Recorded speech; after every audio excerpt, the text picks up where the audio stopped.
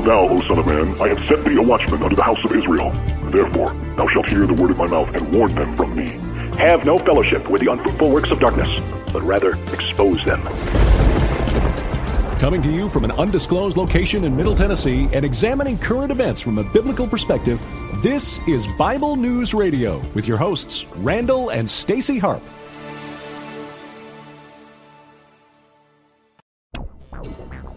Howdy, hey, it's Randall K. coming to you live from, Spectacular Spring Hill, y'all know that. And, there we go, that's a little better. Welcome to this edition of Bible News Radio. Actually, we're going to be in the Scriptures, Sunday in the Scriptures. And I'm going to turn the music down, because probably a little obnoxious, huh? Just a little something I wrote many years ago. Alright, so tonight we're going to be looking at mayhem. No. Well, yeah, but going to be looking at theft, slaughter, and destruction. And that probably, bleeds, it leads. That's what the media does. For some reason, I'm having trouble changing the title over on Twitch to that title. Every time I go to change it, so something went wrong. Try running that quick action again later. Whoops, stream info cannot be updated. So if you're watching on Twitch, you're getting the episode title from yesterday. All right. So, multitasking here as usual, which I'm not very good at, as you all know, as I'm monitoring different things and, doing the different screens, whatnot. Anyway, good to have you with you. Of course, you're not seeing your sweet and lovable host, my sweet and lovable, beautiful bride, Stacy Lynn Harp. She had another engagement. She's not engaged to be married kind of thing, but she had another thing to be at, another appointment at the top of the hour, so she's doing that. And I said, no problems, I can do it solo. Now there's those that say, it said that people come for her and they stay for me. So if she's not here and they're not coming, nobody's going to stay because I'm here, because I haven't showed up. See, I saw one person drop off on YouTube already. Yep. See, they found out she's not here, and then, yeah, you're stuck with me, people, for as long as you want. You could always go back and take this in sections on the replay. All right. So just seeing what's going on, making sure that things are happening in all the places that they need to be on Mixer, and again on Twitch. I'm still trying to change the title. It will not let me. No, stream info cannot be updated, so I'm not going to let it distract me anymore. Okay, you people can be looking at the title. This is Pathway to the Mark of the Beast, and we talked about that yesterday, but I'm unable to change it now. Maybe we can go back later and do that. We being Stace and I, not you watching. Hopefully you can get into our Twitch channel and change titles. I know you can raid the channel, but that doesn't mean you can change the title. Anyway, tonight we're going to continue to be looking at the Epistle of Jude. That's that small but power-packed book right before you get to Revelation in the New Testament. And we've been kind of taking our time through it. I originally went into it because I was just wanted to share one thing from it. For those of you who are not a daily disciple in an official way, hopefully you are a daily disciple and that you're, growing daily and you're in the Word daily and getting to know the Lord and making Him known. But there is a Facebook group that we have called Daily Disciples. It's not the Daily Disciples. That's another group. But Daily Disciples, look for the BNR, the Bible News Radio graphic there. The Daily Disciples has that or Daily Disciples. Not the Daily Disciples, but Daily Disciples. Look for a Daily Disciples page that has the BNR graphic, and we've come to the right one, our one. And anyway, through that, the Daily Disciples page plus the text message list, which you'll see scrolling along here. See, it's going that way. To you. Yeah, going right to left, so the words go by, so you can read it left to right. You'll see there a text message list that says join our sign up for our text messages or something like that, where you text the term Bible News concatenated, all as one, the letters all together, Bible News to 33222. That's 2 3s, 3 2s. Anyway, and that you'll get communications that might otherwise fall in your spam email box or whatever. Text messages seem to go through and are not filtered and censored like some other. There it is. Text Bible News at 33222 for updates, contests, and more. Yes, there are giveaways sometimes. And one of the more things is that each week, My Beautiful Bride, your sweet and lovable host, puts out some scriptures to read for that week that we read together. And this past week, we went through 2 Timothy and the book of Titus. Just on your own, you're encouraged to read it. It's good to be in the Word every day, because those studies show that Stace has mentioned a number of times that the believers that are in the Word at least 4 days a week, just reading it, not studying it and getting out the language concordances, just reading, just being in the Word 4 days a week, at least 4 days a week. Their lives are significantly different in terms of the fruit that they have in their lives versus those who don't read at all. There seems to be no significant difference between believers who don't read the scriptures at least 4 days a week and and unbelievers, essentially. So the Word of God is powerful, living and powerful. It's sharper than any two-edged sword, piercing asunder joints and marrow, bones, and I'm messing up. Hebrews 4:12. It's able to discern the thoughts and intents of the heart. And as James talked about, the Word of God being the perfect law of liberty, that when we look at it, we see ourselves as we are, and we should not be hearers of the Word, forgetting what sort of person we looked at when we looked into the law, but to be doers of the Word as well, so that what we see, what we behold in the Word, we put it to action, and do something about it, especially in our lives. So, hello, Facebook viewers and YouTube viewers. Drop a note so I know who it is that you're watching. I just see numbers of people, and I don't want you to be a number. Wow, there's even a viewer over there on Mixer. Hey, Mixer viewer. And Twitch. Twitch is Twitch. It's got a Twitch. All right. So, off on a tangent. I'm picking up the habits of my wife and her parenthetical speaking. I started in Jude because that was our reading. It's just one chapter. I wanted to share one thing from Jude 1 week, since it had been the reading the previous week. And there was a vote here online, and those of you who are watching live, voted to continue going through the book of Jude here on Sunday evenings. It's Sunday evening where I'm at. It may not be evening where you're at. It may even be Monday where you're at, or you're watching the replay and it's Wednesday or Thursday in the morning. But so that's how we got to where we are, going through the book of Jude. Got through 5 verses. Did we get in the 6th verse? Maybe we got into the 6th verse. No, I don't think so. Yeah, we got into the 6th verse because Jude 6 relates to Genesis chapter 6. And I'm going to talk about that a little more as we get into it. I'm not going to go off down the whole trail of the Nephilim, Rephaim, Anakim, all that kind of stuff.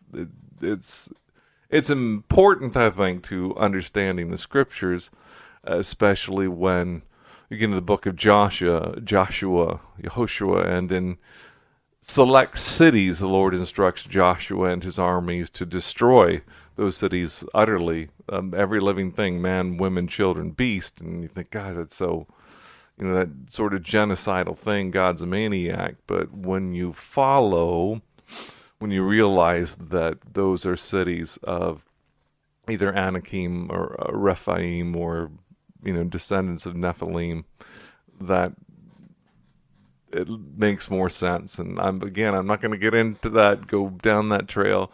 It's fascinating, but I don't want to lose our context in the book of Jude, and it's not an essential to the Christian faith. It's not a salvation issue. It's fascinating, and I believe we can see that played out in modern life, in these current days, but in modernity, there's the word I'm looking for. But again, there are other books. You can read Ryan Pitterson's Judgment of the Nephilim and other things like that. And our friend Derek Gilbert has written some things on that. And there are several others. But anyway, so somewhere here are my notes and all this number of screens. It looks like I have to sign in again, where I have my notes in Google Docs. To continue, first verify it's you. Missing the conjunction that. That seems to have dropped from the English language. Anyway. The conjunction that 4-letter word, THAT. Continue, first verify it's you. Verify it. I'm not verifying it. I'm verifying that it's me. Anyway, I digress. All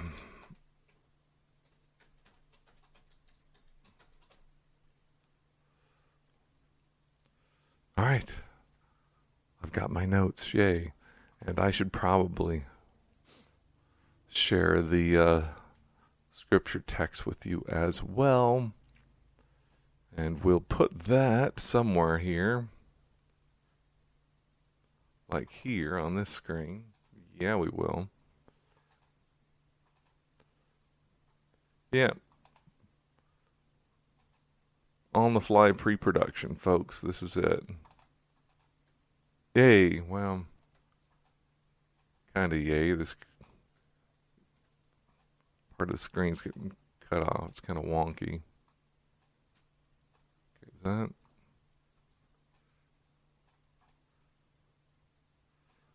That'll do.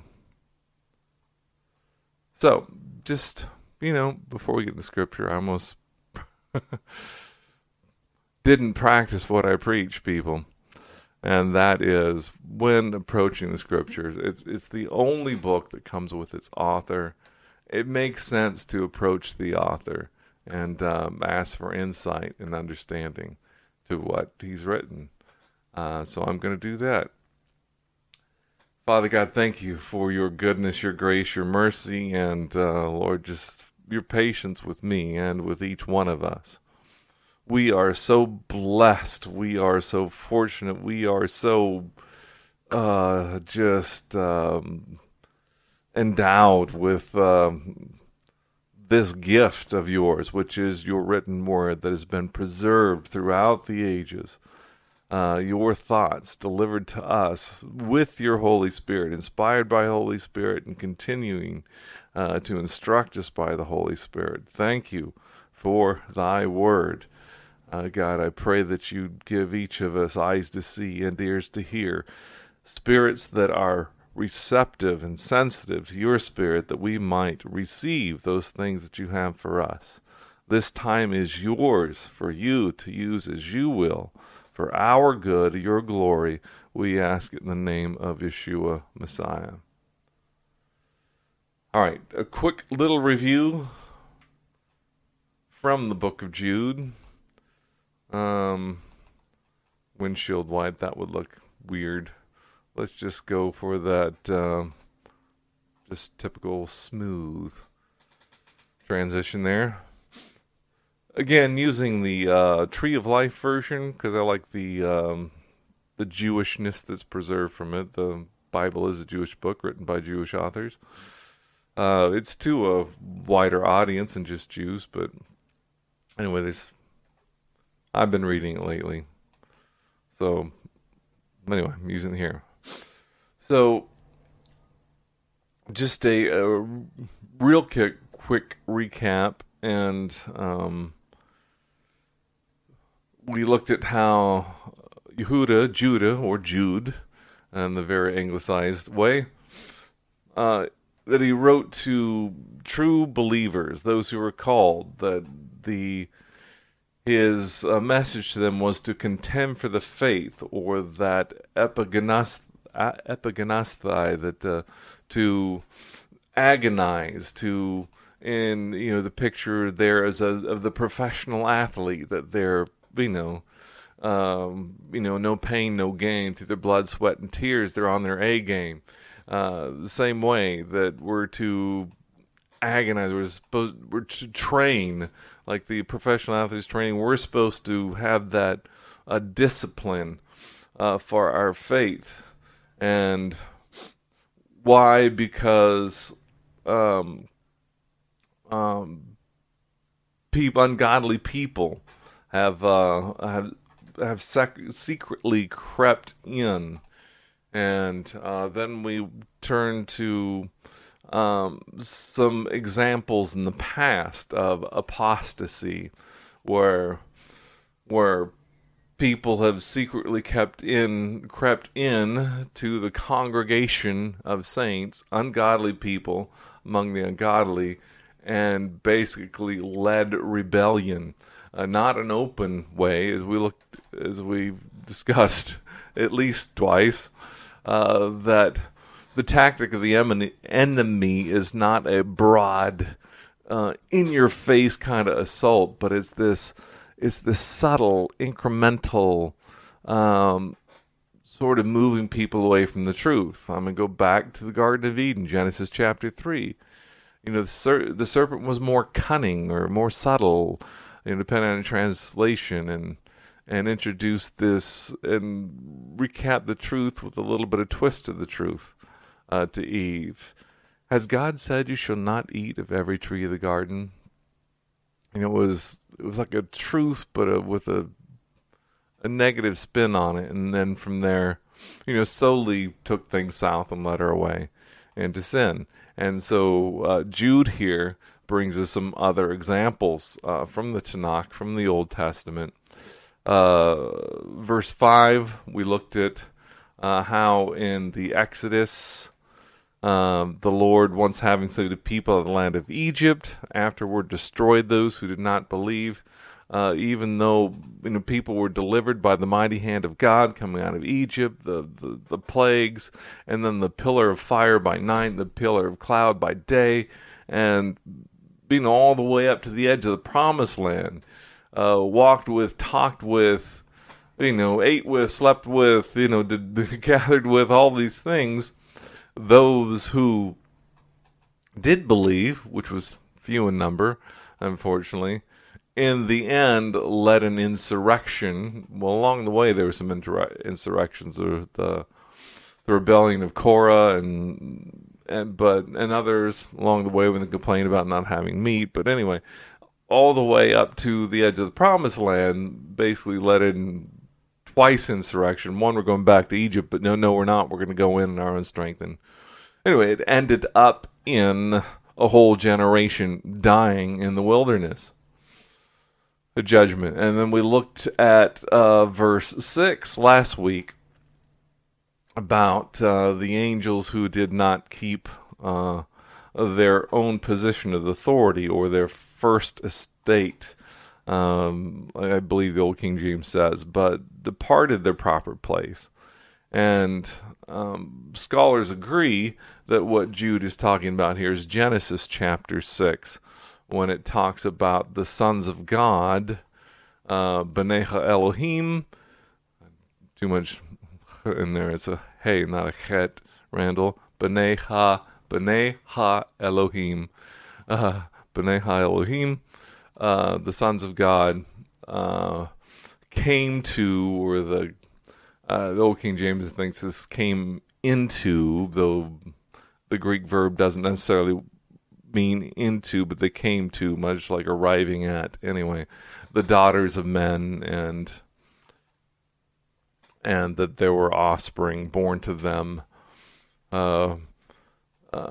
Anyway, and briefly looked at two views, how some say B'nai Ha-Elohim, that means, which is called the Sethite view, B'nai Ha-Elohim simply means godly men of the line of Seth, the son of Adam and Eve, and daughters of men refers to Cain, and basically godly men married or had relations with, intimate relations with ungodly women.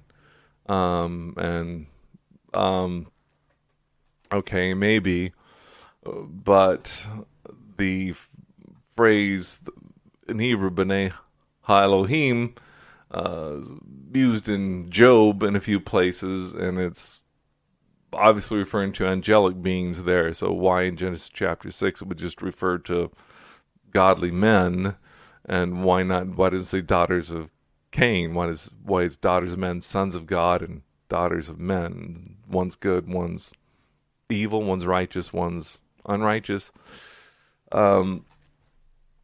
And I just wanted to share one other thing on that.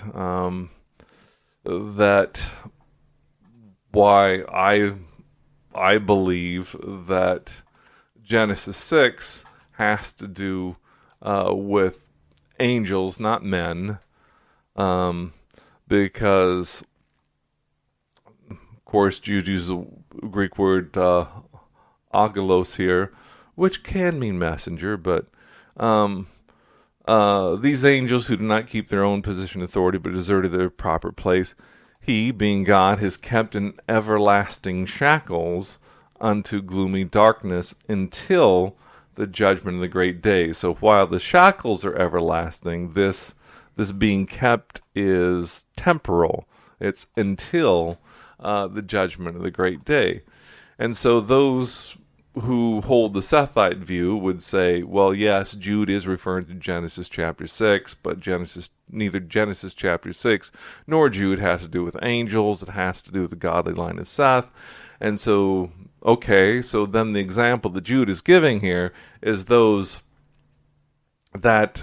godly line of Seth didn't keep their proper place or their position of authority, their first estate.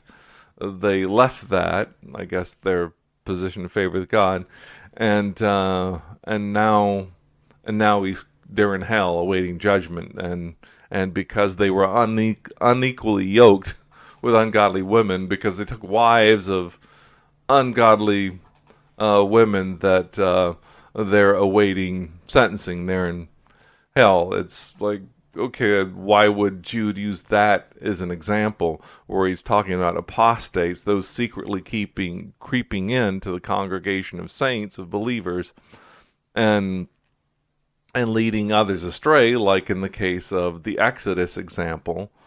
Why would godly Sethites marrying ungodly Canaanites be, I don't know, it just doesn't seem a dramatic example. But then Jude says that God has kept these angelos, these messengers, these angels, I believe spiritual angels, fallen angels in the way of demons, he's kept them in everlasting shackles, under gloomy darkness. And that phrase of, everlasting shackles, at least that I can find in Scripture, is a description that's never applied to the condition of human sinners awaiting judgment in Hades or hell, until the great day of the great white throne judgment, when death and hell are thrown into eternal lake of fire, which was created for the devil and his angels.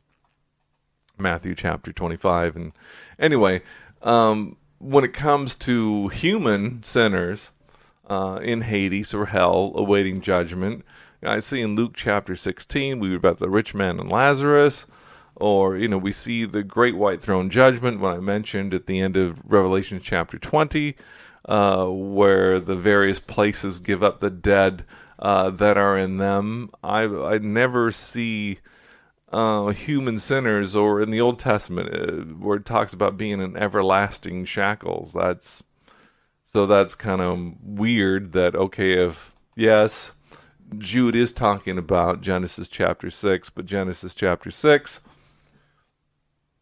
has nothing to do with angels, fallen angels.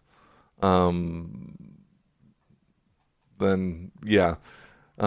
want to give a shout out to Bill and Barb, who over there on YouTube, and the silent people on Twitch. Let me try.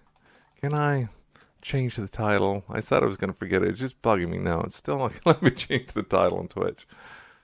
Hello, Mixer people, Periscope people, and I'm not viewing the Periscope broadcast. Yes, I should do that, so I can probably a lot more people on Periscope. So let me pull that up and yet one more window and see what's going on there. Let's see. Freedom Free is over there. Is this thing on? Yeah, apparently it is. All right. Hey, people on Periscope, I'll try to remember to pop over there as well to see what's going on, because I know, WD says that there's a huge belief among Christians with Genesis 6, angels involved, but I agree with you. All right, so anyway, getting back to this, he's kept in everlasting chains until the day of judgment that Jude writes about. Where I do see that kind of language in the scripture is Revelation chapter 20, verses 1 and 3. And I'm sorry I don't have it up. I should have had it ready to throw up, but I'm just going to read from it. Then I saw an angel coming down from heaven. Okay, well, that's not a human being. It's an angel coming down from heaven, holding in his hand the key to the abyss, or buso in Greek, meaning negation, and buso means bottom, basically. Abuso is the bottomless pit, which we read about other places in Revelation. Anyway, so then I saw an angel coming down from heaven, holding in his hand the key to the abyss and a great chain. He seized the dragon, the ancient serpent, who is the devil and Satan, and bound him for 1,000 years. He also threw him into the abyss and locked and sealed it over him, so that he would not deceive the nations any longer until the 1,000 years were completed. After these things he must be released for a short while. So that's where I see this idea of everlasting chains. I don't see it where the souls of human sinners are waiting judgment. I see Satan being bound with a chain, being shackled up. And in Luke chapter 8, verse 29, verse 29 through 31, read, "For Yeshua commanded the defiling spirit to come out of the man." This was the man that was among the tombs, demon-possessed man. It says, "For many times it had seized him, so that even though he was restrained and bound with chains and shackles," and that was by human entities, "he would break the chains and be driven by the demons into the desert. Yeshua questioned him, 'What is your name?' 'Legion,' he said, for many demons had entered him." Verse 31, "They kept begging him not to command them to depart into the abyss." Ha'abuso. So this everlasting shackles, under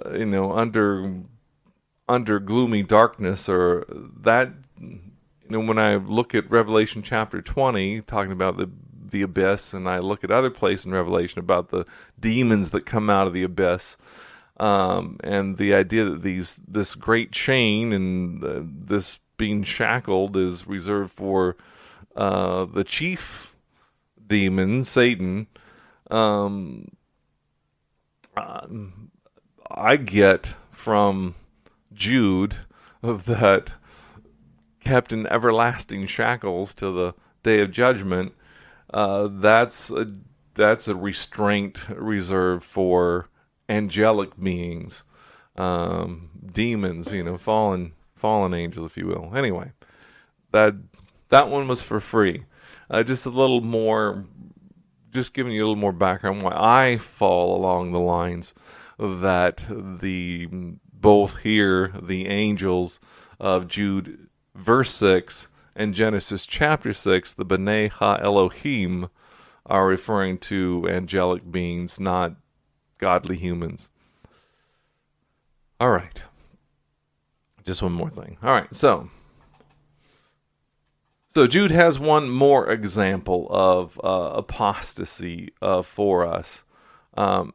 He gave us the example of apostasy of the unbelievers in the Exodus, with the great multitude that went to the promised land and, led an insurrection, smaller ones, resulting in the judgment of thousands along the way, but eventually a whole generation.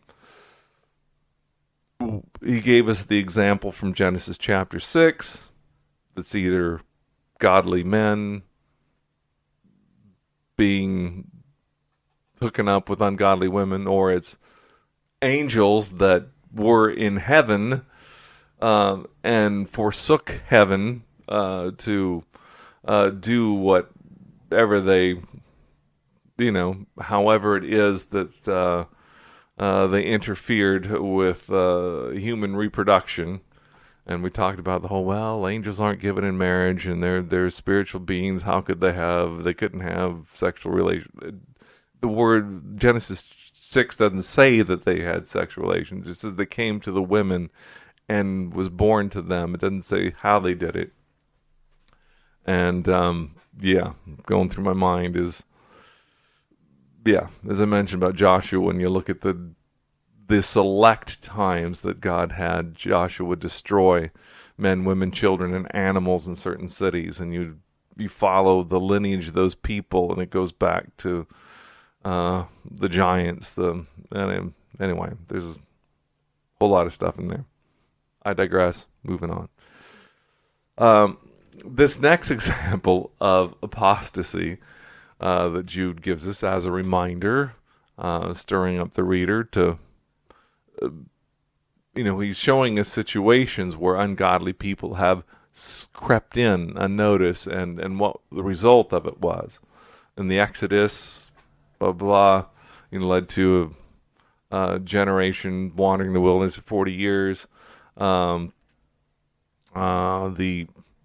angels are ungodly men, and they're in everlasting shackles, and he mentions that, but it's a much more dramatic example of ungodly creeping in if it's actual angels instead of just ungodly men, because of the aforementioned stuff, Anakim, Rephaim, and all that stuff. And then this next example in verse 7, this next example of apostasy, dealing with Sodom and Gomorrah and its surrounding environs.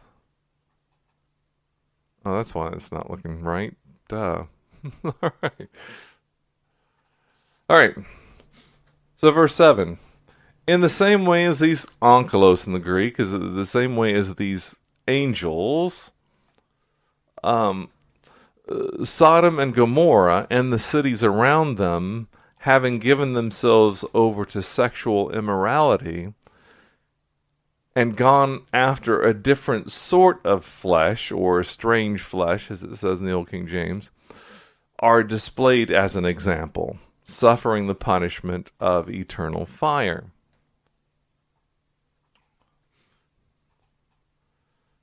So Jude's about, hey, believers, contend earnestly for the faith, agonize over that, train like the professional athlete to be in the A game. Why? Because ungodly people have crept in, and the result of them creeping in is this apostasy. And here's some examples from the past, from the Old Testament. Here's what happened in the Exodus. Here's what happened in Genesis chapter 6. And now let's look back to, well, ultimately Genesis chapter 19, about Sodom and Gomorrah. Now, some folks will try to tie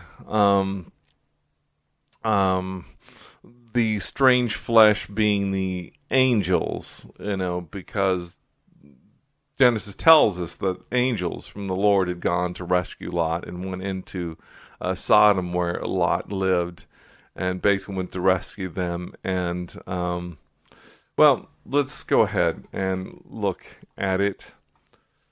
I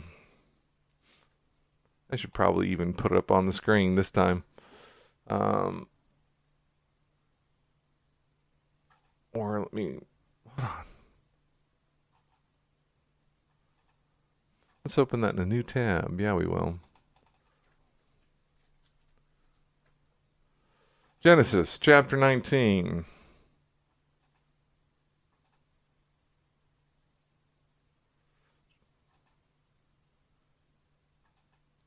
All right. And we'll pick it up in, how about verse 4?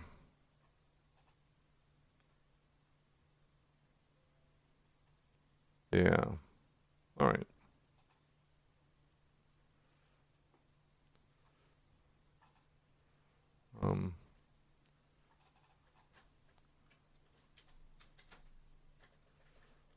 Sorry, I didn't change the title earlier. All right. Genesis 19, picking up at verse of 4. They had not yet laid down when the men of the city, the men of Sodom, surrounded the house from youth to elderly, all the people without exception. And they called out to Lot and said to him, "Where are the men who came to you tonight? Bring them out to us so that we can have relations with them."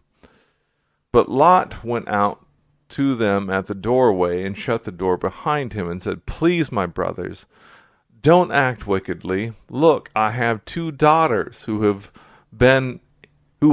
been intimate with a man. Please let me bring them out to you to do to them whatever is good in your eyes." Thanks, Dad. However, do nothing to these men, since they have come under the protection of my roof. Get out of the way, they said. And they said, "This one came as an outsider and dares to judge. Now we'll treat you worse than them." So they strongly pressed against the man Lot and moved him in close to break the door. But the men reached out their hands, brought Lot into the house with them, and shut the door. Then they struck the men at the doorway of the house of blindness from youth to elderly, so that they gave up trying to find the doorway. It could go on, but so hopefully you're familiar with the account there in Genesis chapter 19. That previously his uncle Abraham had basically bargained with God. God says he's going to destroy those cities, and Abraham is saying, would you destroy the city for 50 righteous? No, well, say there's 40 anyway. And it's like, God, I'm just going to speak this one more time. Don't be angry with me. Anyway, it gets down to 10. He says, God says, hey, if there's 10 righteous people in that city, I will spare it for the sake of those 10. But definitely not 10 in the city. So the Lord sends 2 angels to go get Lot and his family.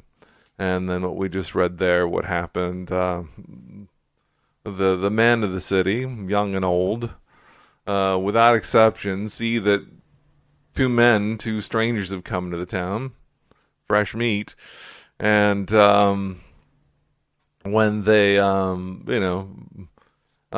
nightfall, because that's the way evil works, is it just loves the darkness. Because people don't come to light because their deeds are evil, lest it be exposed. They know they're evil, but they do them anyway, under cover of darkness. So they come to the house at night and say, hey, send those guys out to us that we might have relationships, that we might know them. The Hebrew there is pretty consistent with other uses of the verb, which means carnal relations. You'll read these books. I think Mel White is it, Stranger at the Gate, and the other thing, these pro-homosexual folks that will say that Sodom and Gomorrah were destroyed for inhospitality. They were just, it had nothing to do with sexual relations. They were just being inhospitable because, that sort, homosexual fornication is not a sin. Anyway, but, then why does Lot offer to send out his 2 daughters instead? Don't do anything to these men. They've not known a man. He makes that. They're virgins. He makes a point of saying that. Do to them what you will, but don't harm these guys. Anyway, so it's you don't have to know Hebrew. It's pretty clear that it's talking about lustful. It's talking about sexual things. That's what they want from these men. And so there are some that would equate the strange flesh in Jude to being the angels wanting to have relationships with angels, and tying that back to Genesis chapter 6, when angels had some sort of interaction with human women that caused them to conceive. I don't think it was actual intercourse, but because the Hebrew verb is not there for that, it just is the came to them. And when you read these testimonies of alien abductions, so-called extraterrestrial abductions, and the kind of probing that goes on, and the sort of things that these supposedly extraterrestrials say to these people who have been abducted, and it's like sexual in nature, and they want to know about basically saying things about Christianity. These beings travel from galaxies far away or whatever, and they're interested in human reproduction and the Bible. I think it's all demonic. That's a whole nother thing. But there seems to be this, and you look at cattle mutilations and stuff like that. Seems like this prepubescent fascination with human reproduction among demons. It's weird, and it's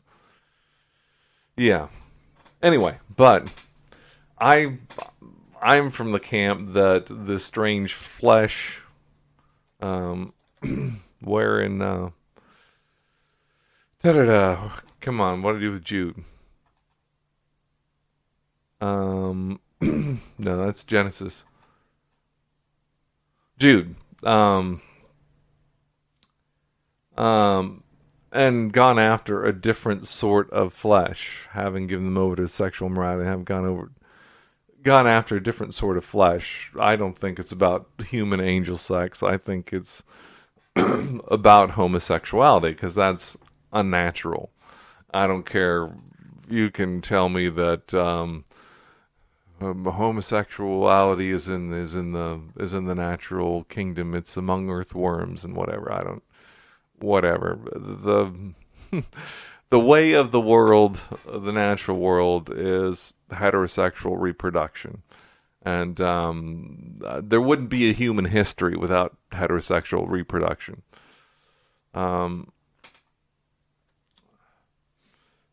Anyway, so I'm of the camp that a different sort of flesh is referring to homosexuality rather than human angel sex. So in this last example of apostasy, Jude is saying, in the same way as these angels, Sodom and Gomorrah and the cities around them, I don't think they were angels, or anyway, having given themselves over to sexual morality and gone after a different sort of flesh, are displayed as an example, just like the prior two, the people, the Exodus, and the B'nai Ha-Elohim of Genesis chapter 6, suffering the punishment of eternal fire. And there's not only the fire that awaits them. Jesus said of some of the cities that he visited that it will be more tolerable for Sodom and Gomorrah in the day of judgment than for them. And that's because those cities had him, the Word become flesh. Yeshua, Messiah had been with them, proclaiming the gospel, and they rejected him, versus Sodom and Gomorrah, who just were living on earth and just had eternity in their hearts and just the witness of the natural world. I mean, obviously, they waited for darkness to go after the fresh meat that had come to town, right? I mean, they knew it was wrong. Oh, and that was the other thing I want to bring up. Genesis chapter 19.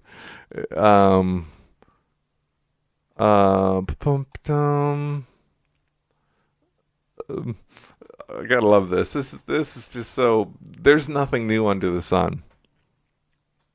This is Jude. Genesis 19. Genesis 19. Verse 7. And said, this is Lot, went out to them and said, please, my brothers, don't act wickedly. And that's when he offers his virgin daughters. Yeah.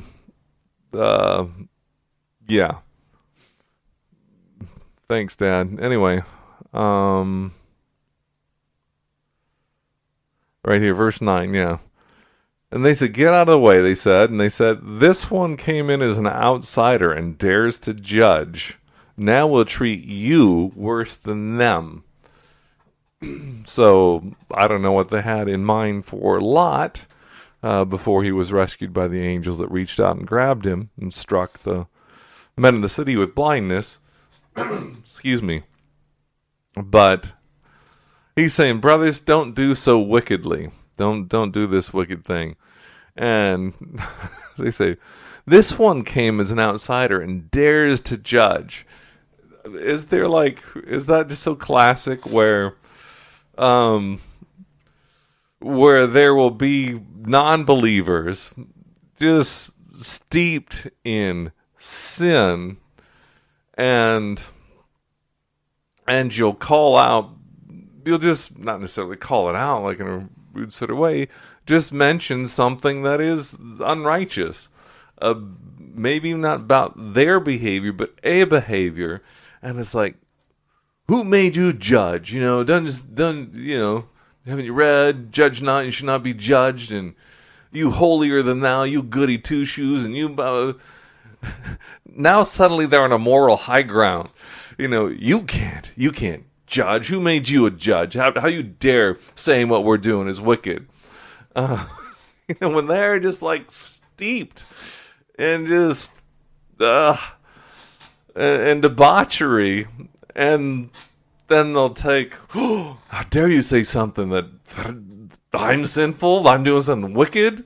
How dare you judgmental whatever? Then suddenly they're moral. They've got this moral high ground that they can stand on. And not only, are they, how dare you judge? We'll treat you worse than them. Yeah, that's how moral we are. Not only can we judge you, but we're going to treat you worse than we were going to do to these other guys.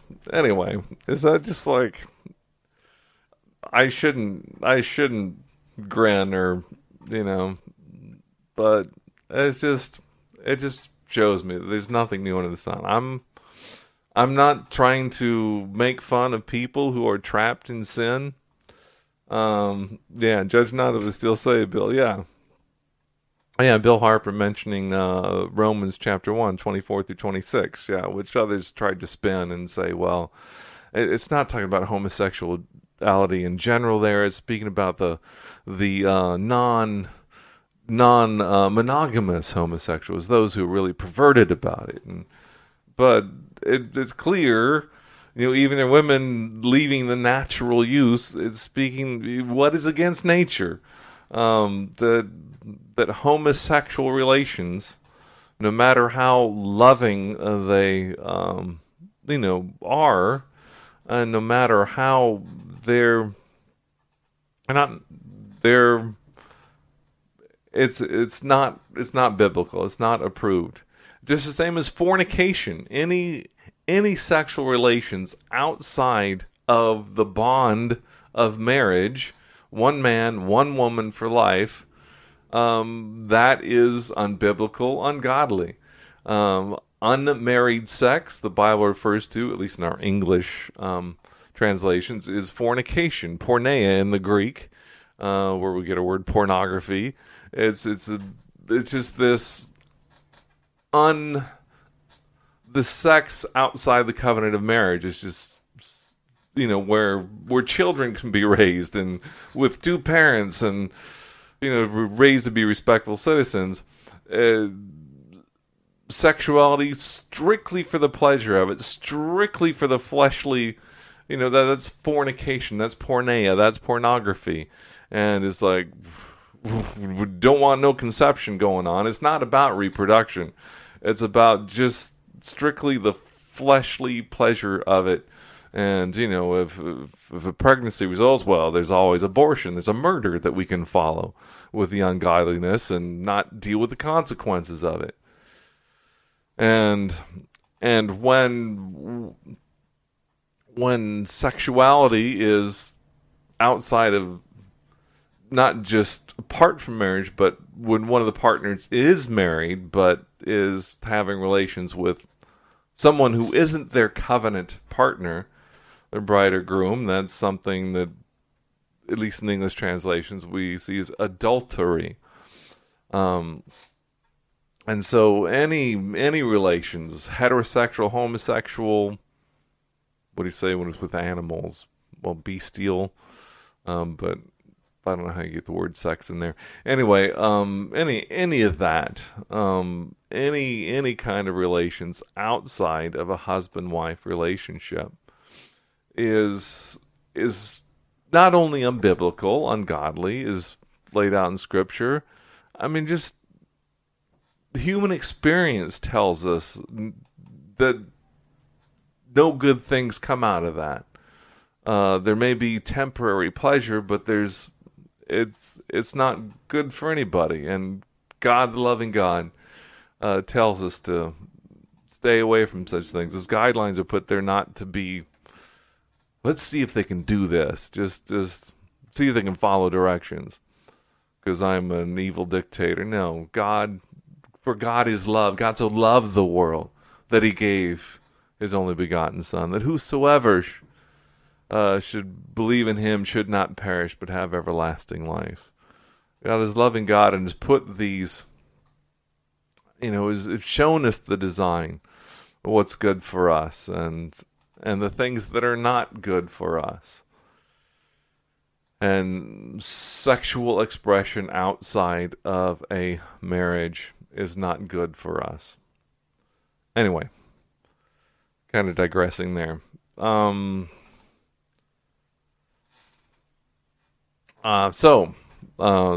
the apostasy, the example of the apostasy of Sodom and Gomorrah. Golly, yeah, I didn't forget. No, I didn't forget. I promise.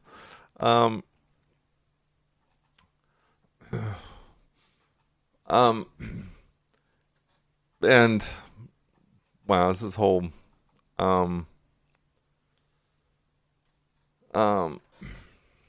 right. Slow down, brain. Get my words together. All right. It's an example of apostasy. It wasn't a full-on, brought-on thing. It was these cities, it's not something they did overnight, got into going after strange flesh, didn't get into this perverse preoccupation with just sexual activity. Similar to the way in which the angels of Genesis surrendered the blessing of heaven to invest themselves in some type of unholy sexual activity involving human women. The citizens of Sodom and Gomorrah and those neighboring cities, Jude said, in the same way as these angels, in the midst of their prosperity, gave themselves over incrementally to sexual immorality, including homosexuality, resulting in the annihilation of those cities. In Genesis 19:24-25, and Adonai, or the Lord, rained sulfur and fire upon Sodom and Gomorrah from the Lord out of the sky. So he demolished these cities and the whole surrounding area, all the inhabitants of the cities and the vegetation of the ground. And even to this day, where we believe those cities were those cities of the plain, the ground is not, it's not arid, it's not, what's the word I'm looking for? But basically, you can't grow anything there because of the mineral content. Anyway, gosh, and yeah, the other thing was, it's interesting, the subtle things too, when we see Lot's move to where his compromise of getting in to be a citizen of Sodom, even though he was one of the righteous that was rescued, the less than 10 that came out of that city. We see way back where the scripture tells us that he pitched his tent toward Sodom. And then we find him sitting in the gate. He's among the leaders there. And then, etc. Now, but he never was a part of it in that, this one came from the outsider and he's going to judge us. Anyway. But he compromised a great deal and was able to be delivered out of that. So there is room for deliverance, for salvation in whatever we might have been caught up in, led astray by. Certainly, think of, is it 1 Corinthians chapter 6? List a number of things, where Paul says, do not be deceived, neither thieves, nor drunkards, nor homosexuals, nor revilers, etc. There's this long list of things. Adulterers or fornicators shall inherit the kingdom of God. He said, but such were some of you. You who have been washed. Why don't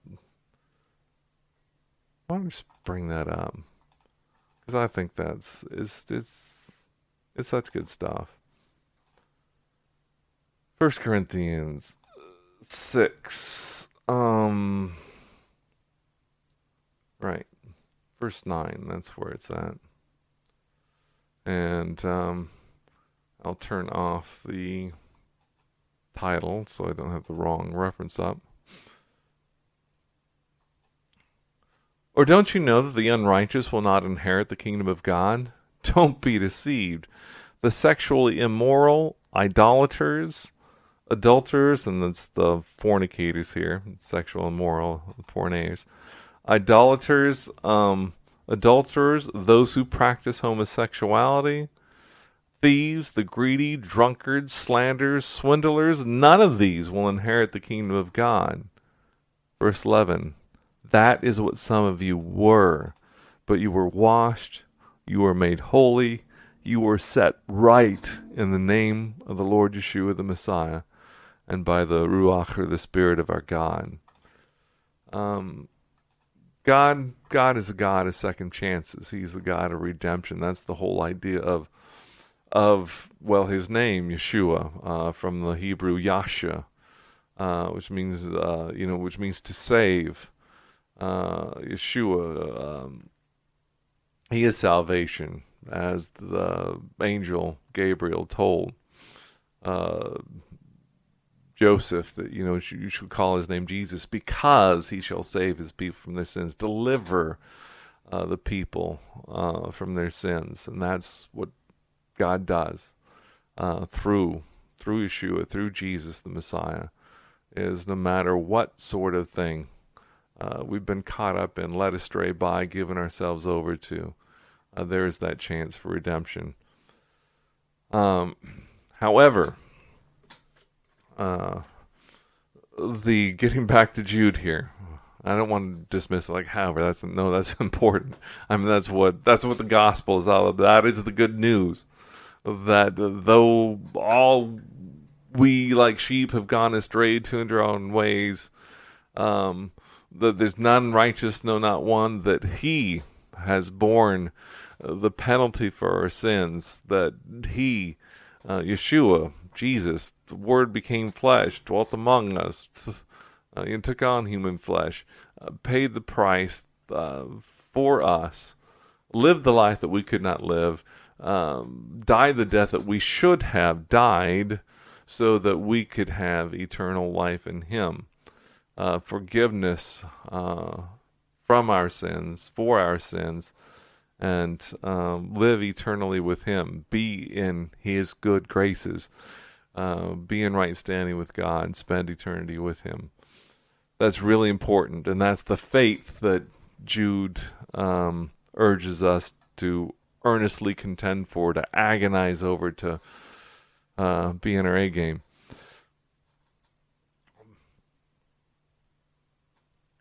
What he's talking about here is those ungodly people, and through these examples of apostasy in the Exodus, in Genesis chapter 6, in Sodom and Gomorrah, is this idea that when the ungodly infiltrate the ranks of the saints and spread their cunning deceptions, that the result is catastrophic. It's not like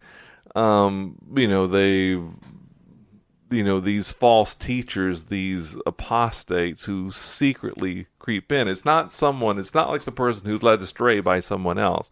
These are the calculating, conniving, cunning. Their purpose is deception. They're coming in purposely, to wreak havoc, to undo people in their faith. They're not just out to make a name for themselves. It's not, they're not there simply to fleece the flock, take the money and run. They're not there for their own personal reward. They're coming in to steal, kill, and destroy. Speaking of false shepherds, it's not about Satan that Jesus is talking about in the Gospel of John, chapter 10. He's talking about himself as the good shepherd, and he's talking about everyone else coming in as a false shepherd who wants to say there's some other way into the sheepfold other than him. He's speaking to false shepherds, and he says that they're thieves and robbers. And he says the thief comes only to steal, slaughter, your version may say kill, and to destroy. And the Greek word there for slaughter, thusei, it's about blowing smoke, but not blowing smoke and like blowing hot air we talk about in English, like, oh, we're just full of it. It's like billowing smoke and fanning flames. It's usually related to sacrifice. And so the thief only comes to steal, to sacrifice, like for whatever their cause is, to treat people like sacrificial animals, to slaughter them for the ends of destruction, and to destroy. And the word there in the Greek means to utterly destroy. These ungodly people that secretly creep into the church and incrementally, twist doctrine, whatever. Again, it's not for their personal gain. It's to It's to steal, to slaughter, to make sacrifice of people, and to utterly destroy. If they can bring down congregations, whatever, kill generations in the wilderness, affect generations to come through genetic corruption, which I think Genesis 6 is all about, or bring down the entire destruction of cities and the vegetation and all around, is what ended up in the judgment of Sodom and Gomorrah. It's not like they really fear so much being judged. It's just to take as many people out as possible. And so our duty, Jude is saying, as believers, is to earnestly contend for the faith, epigonasthai, or I don't remember the exact Greek word. That struggle, that agonizing, like the used of professional athletes, training for competition, earnestly contending for the faith. So that we'll be able to recognize these false teachers, these ungodly people, no matter whose company they keep or how holy they may seem. It's our job to be able to recognize them. You shall recognize them by their fruits, Jesus said, and recognize them not only so we're not led astray, but to shut them down before they bring many others down with them in irreparable destruction and judgment. So hey, we got through verse 7. Anyway, next week we'll pick up at verse 8, where Jude gives us a little more insight into these wolves in sheep clothing. It talks a little more about their operations and their character, and then who they are at the core, some insight into who they are. And it gets clear that he's not talking about people who have been led astray. There's hope for, again, whatever. Hey, I stopped drinking when I turned 21 because the Lord came into my life. I did the drinking, I did the drugs, I did all of that. But the Lord delivered me because I simply surrendered to Him and said, Lord, forgive me and help me, in so many words. Really few words, actually. Said, Lord, I've messed up my life. Lord, come into my life and make me what you want to be. There is hope. God is a God of second chances. These folks, as we'll see, Jude touched on it earlier, that they have a place reserved in hell, because we'll find out that it's not like they're led astray. They are leading. They know better, and it's their mission, again, as Jesus said, to steal, kill, and destroy. To steal, to sacrifice, make sacrifice of people, slaughter them, and bring utter destruction. And we need to, and again, they're not out in the open. Hey, I'm here to bring down your congregation. Hey, I'm here to destroy Christianity. Hey, I'm here to... No, the cunning, subtle, and it's little this, little that, little variation here, little tweak there, and then we need to be those A students of the Word, that we can spot them. Again,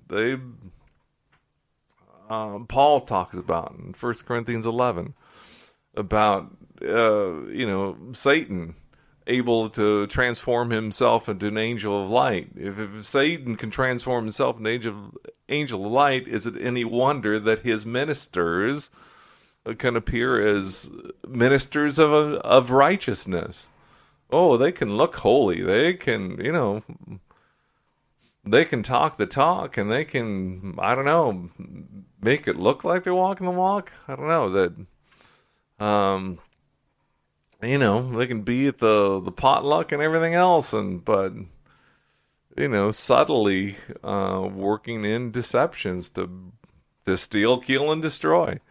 And so we need to be on our A game in the faith, so that we can recognize these people and be bold enough to shut them down before they take many down with them in utter destruction. And so in helping to recognize them, next week we look at verse 8 and following, we'll get a little more insight into what these ungodly people are like. So, speaking of bold, I encourage you, my friends, my dearly beloved, to be bold, to stand up against these ungodly wolves in sheep's clothing, and to go with God. Don't go with them. Don't go with the false teachers. Don't go with what you know to be true. Go with God. Why? Because He loves you. He's not out to steal, kill, and destroy. God loves you. Go with God. Good night.